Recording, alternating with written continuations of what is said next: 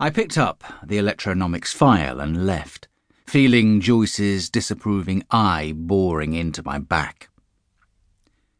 Charlie Mallison was evidently feeling more like work than I. His in-tray was almost half empty. I perched my rump on the edge of his desk and dropped the file in front of him. I don't like this one. He looked up and sighed. What's wrong with it, Max? They want guard dogs without handlers. Well, that's against the rules. He raised his eyebrows. I didn't catch that. Neither did Fergus, and he should have. You know what I think about it? You can build defences around a factory like the Berlin Wall, but some bright kid is going to get through at night just for the devil of it. Then he runs up against a dog on the loose and gets mauled, or killed. Charlie opened the file. See Clause 28. He checked it.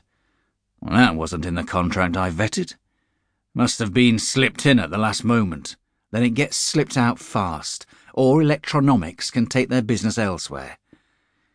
You wanted to see me about the board meeting? His lordship will be at home at 4 this afternoon.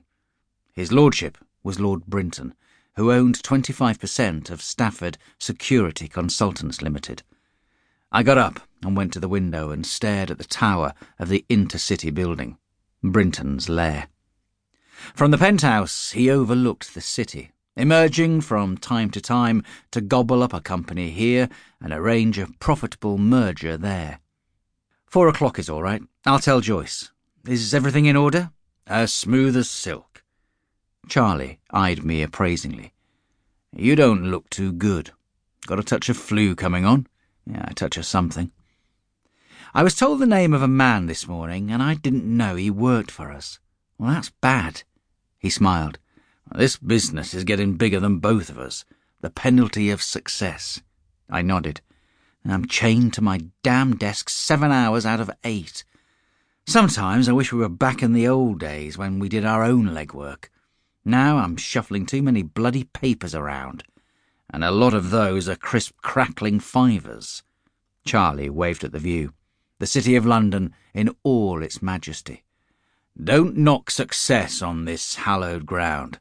It's immoral. The telephone rang, and he picked it up, then held it out to me. It was Joyce. Mr. Hoyland wants to speak to you. Put him on. I covered the mouthpiece and said to Charlie, You might like to listen to this one. It's about time you administrative types knew what goes on at the sharp end of the business. The telephone clicked and clattered. Mr. Stafford, Max Stafford here. This is Hoyland from... I know who you are, Mr. Hoyland, I said, feeling like a con man. What's your trouble? I've come up against a funny one, sir, he said. A man called Bilson vanished a week ago, and I've run into a blank wall. How critical is Bilson? He's not on the technical side. He's in the accounts office, but have you checked the books?